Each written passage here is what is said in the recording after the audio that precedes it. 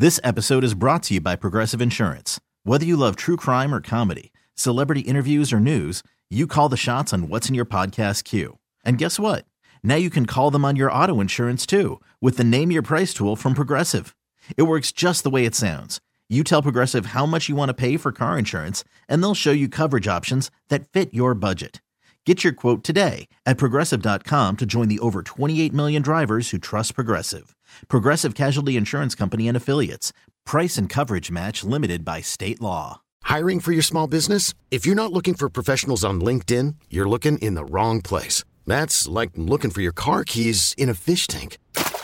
LinkedIn helps you hire professionals you can't find anywhere else, even those who aren't actively searching for a new job but might be open to the perfect role. In a given month, over 70% of LinkedIn users don't even visit other leading job sites. So start looking in the right place. With LinkedIn, you can hire professionals like a professional. Post your free job on linkedin.com/recommend today.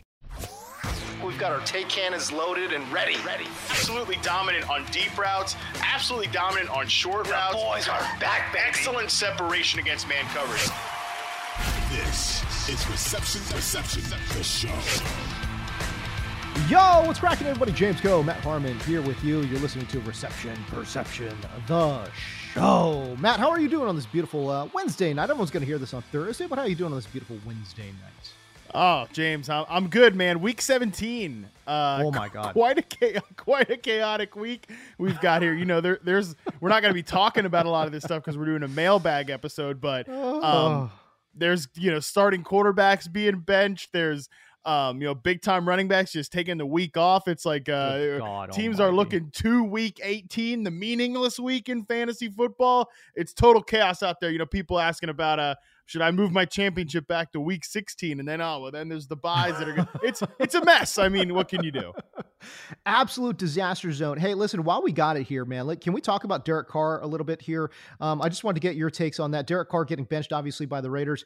And again, a lot of it is the contract, right? Like they want to make sure that he does not get injured, because if he has an injury designation, that contract then becomes secure, right? That's what the Raiders want to avoid. So thus they're saying, well, you know what, Derek, why don't you take an early vacation here? We're going to roll with Jarrett Stidham. And in the fantasy championship, not that many folks were relying on Derek Carr. Maybe you were, I don't know. Maybe you were a 2 QB league. It's possible. But more importantly, Davante Adams. Oh my God. Fantasy championships. What are we anticipating for Davante Adams with now a backup quarterback in Jarrett Stidham? Yeah, in a very, very difficult spot, too, against the 49ers defense. Brutal. It's been incredible. Josh Jacobs, too. Obviously, no Derek Carr.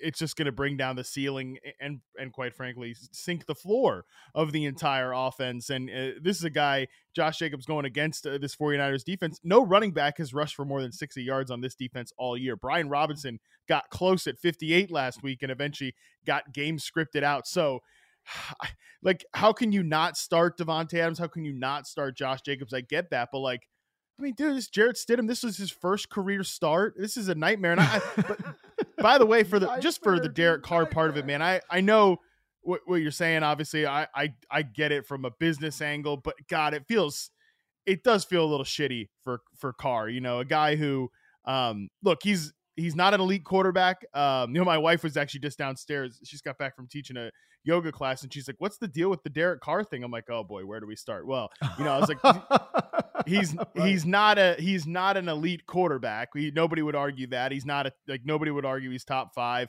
but he could give you probably anywhere between quarterback 10 to quarterback 15 type real life NFL production in any given year. He's sort of around that Kirk Cousins barrier, right? So.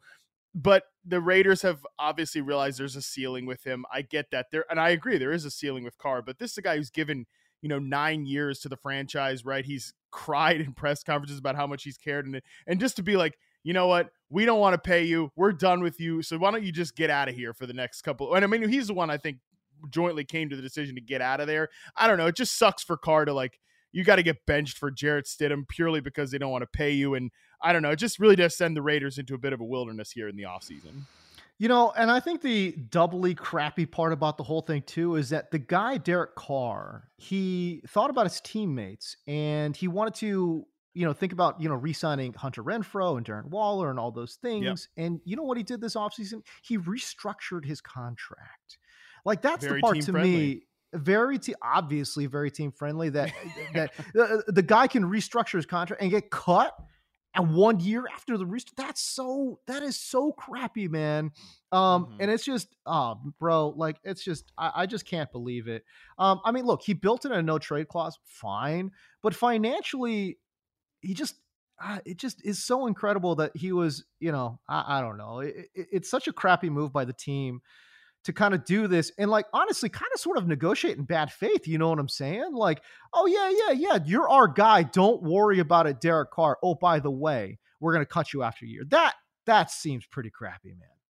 Yeah, I don't remember if it was on this show or a different show where somebody, asked, and because Davante Adams, like he even said it today, that he is only with the Raiders because of Derek Carr. Like he's the reason he's there is because he wanted to play with Derek Carr. They've talked about playing together forever. They played in college together. Everybody knows that. Now, Adams also grew up as a Raiders fan, has, Raiders fans in his family, that whole part of it too. But he literally said today, he is the reason I'm here. This is why this happened. And, it's like, well, you had to know this was possible, right, Adams? Like, Davante, you had to know that the team-friendly part of this deal. Number one, I don't know if players are looking at contracts quite that way, especially other players' contracts. Oh, Number there's two, no way. There's no way, right? Like, I don't think Derek is like, hey, by the way, I worked in this little clause where, like, they can get rid of me after a year. But at the same time, too, like, that a guy like Adams came in there and be like, well, we're going to ball out together this year. Like we're going to take this team the distance and bet we're betting on ourselves. And obviously, even if those guys aren't the biggest reason why, and certainly not Davante, they're not the biggest reasons why the Raiders have been disappointing this year. They lost that bet because of the performance of the team. And I don't think Carr's had his best year for sure this year. The ball placement's been a little questionable and, just working in a new system. So, it sucks, but I think Derek Carr now has incredible leverage, though, because he does have that no trade clause. And either what's going to happen is they're going to trade him to a place he agrees to go to, or they're going to outright cut him and he's going to get paid. I mean, because he's going to get paid on the open market, man, regardless of what you think about Derek Carr. A guy of that caliber at his age never hits free agency. Never, ever, ever. Like the free agent quarterbacks are usually goofballs like Teddy, and that's disrespectful to call Teddy Bridgewater goofball, but it's like Teddy Bridgewater level quarterbacks. Okay, so Carr is going to get paid. I mean, he will be 32 years old though, and coming off of a down year, you're right, he will get paid, but I just wonder, man, like obviously he's not going to see the kind of salary that he was going to see with this contract, right? Where he's getting paid like, I forgot what it was, like 30 or 35 million per whatever it was. He's not going to see that level of money for the next 3 years. You know what I mean? So Probably not. Like I said, I feel bad for him because again, he wanted to do right by the team and the team just turned right around and said, thanks, but no thanks. And boy, that is such a crappy way to go. All right. I am also worried about Davante Adams. And as you mentioned, Josh Jacobs with the toughest matchup on the board, the whole offense kind of looks like it's going to tank a little bit. But the matchup for Adams is not horrible. San Francisco has given up quite a bit of production to outside wide receivers. As a matter of fact, since week number 6, they've given up the 10th most fantasy points per game to wide receivers lined up outside. It's just a question of how much are they going to throw it? And also, is Jarrett Stidham, is he even a reasonable backup quarterback? Of that, we are not sure. We have no idea. Hey, Jarrett Stidham has he came in as a relief guy for Tom Brady before in like a blowout win and actually got benched because he was so bad in a blowout win that they actually put Bill Belichick put Tom Brady back on the field because Jarrett Stidham was so bad. So that not great. I don't know. And that's the guy that Josh McDaniels wanted to bring in as a backup. Come on, dude. What is going on? Familiarity is a hell of a drug, buddy. Oh, my God. Unbelievable. Anyways, first time ever this season, we are doing a mailbag episode. We want to hear from you, the people. To be honest with you, generally we don't do mailbag questions because we have so many things that we want to cover in the NFL. And not saying that we don't have that, but I did think that it would be fun to kind of like close the year out doing some things that we didn't do, and just hearing from y'all out there. And there's some high profile questions in here too, man, which I love. But let's start with it. Okay, this is from Real Curtis. Okay, factoring in top end skill and depth and assuming full health, who are your top 3 wide receiver cores, Matt Harmon? Yeah, this is actually a pretty difficult question. I gave this a lot of thought because there are a lot of teams with great wide receiver duos, but then they don't have like a really great number 3. So the idea of like, and because you're asking like not like ranking top receiver duos, which by the way, that's a difficult exercise because there's a lot of really good duos, but it's like top 3 wide receiver cores full on is difficult because like for example, Philadelphia, like they've got a great wide receiver duo, but Quez Watkins as the wide receiver 3, where are we at there? So for me, I think number 1 has to be the Cincinnati Bengals because they are an outlier from what I just talked about. Not only do they have a legitimate 1A, 1B duo in T. Higgins, they also have a very good number 3, a very good slot receiver in Tyler Boyd. I think if you're asking Boyd to be your number 2, you're punching above your weight, but he's got to be one of the best wide receiver 3s in the entire NFL. So for me, I think they have to clear cut be the answer at number 1. I like that a lot. And again, when you just talk about top end, I mean, Miami is the premier team with 2 top flight wide receivers in Tyreek Hill and Jalen Waddle. Right. They're my number 2 team, and I had Seattle as my number 3. For me, the number 2 team, obviously Miami, like you said, what they have is just stupid. It's like just ridiculous, dude. Come on. It's ridiculous. I mean, because the fact of the matter, we've seen this happen. Like if you make a mistake against this team, it's not like, shoot, you're going to get gashed. It's like, no, you're going to literally give up a touchdown. You make one mistake, the drive is over. They score 6 points on you because of the speed of those 2 players. Now their number 3 receiver position, Trent Sherfield, like, he's a nice little fine veteran, but he's not like a needle mover at the wide receiver 3 position. So that's kind of what I'm saying is that there are a lot of duos like that. I mean, Seattle, the duo I have here, and that might be a little bit of, actually, the more I'm looking at it, I'm not 100% sure how I feel about it because I could put Philadelphia there for the same reasons. Like they have they have a good 1. They've got a good 1 who I think they've got a good 2 who I think is actually a number 1, Lockett in Seattle, Devontae Smith in Philadelphia. But the wide receiver 3 position, I think Marquise Goodwin is a little bit better than a guy like Quez Watkins, but whatever, like what's the difference there? I think Brown is probably better than Metcalf and Lockett, but Lockett is probably still, I'd give him just a bit of a nod above Devontae Smith right now. But that could obviously that they've got 2 guys going at different career angles. So they're kind of my guys there for what the third best if we're talking top 3. Yeah, I probably would go Philly just a hair over Seattle just because of age, as you mentioned. But look, you could certainly make a case. I think for Seattle being number 3 and Philly being number 4, but they're I think you're right. I think they're interchangeable. And then so those are your top, 3-4 teams there. Yeah. Who else you got? I gave honorable mentions for the depth part of this to Washington and Tampa Bay. Tampa Bay, I think, is still they've got 2 quality starters, guys who aren't having their best years. Although I definitely think that both these guys are for Godwin. Obviously, he's not having his best year because he's coming off the ACL. We don't expect Godwin to be fully formed until 2023. This is definitely something I'm going to put on the site in the offseason about guys, especially after this group of guys we've witnessed this year that are big time players that have been playing in the first year off an ACL, but we can expect guys to lose their ability to beat man coverage by almost 2-3% in reception perception when they're coming off that first year off an ACL tear.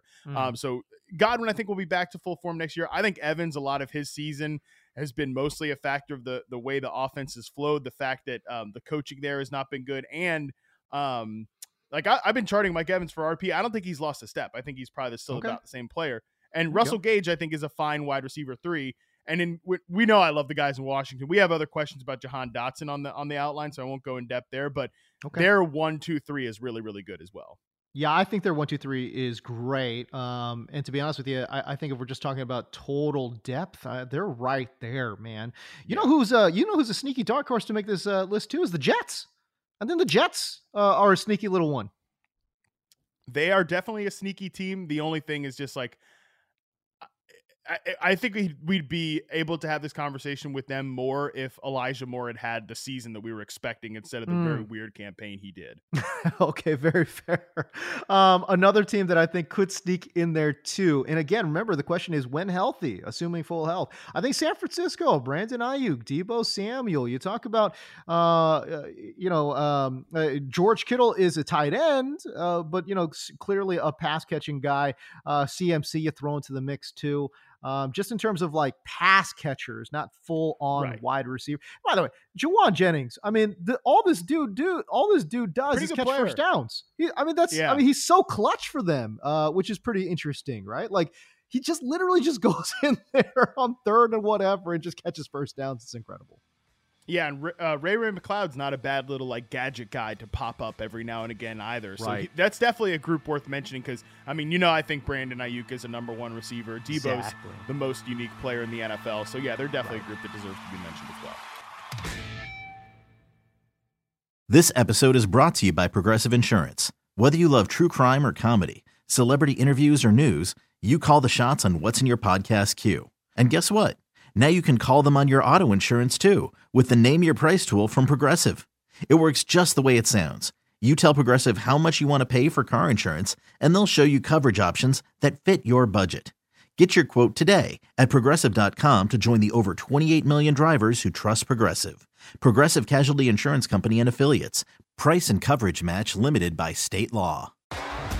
T-Mobile has invested billions to light up America's largest 5G network, from big cities to small towns, including right here in yours. And great coverage is just the beginning. Right now, families and small businesses can save up to 20% versus AT&T and Verizon when they switch. Visit your local T-Mobile store today.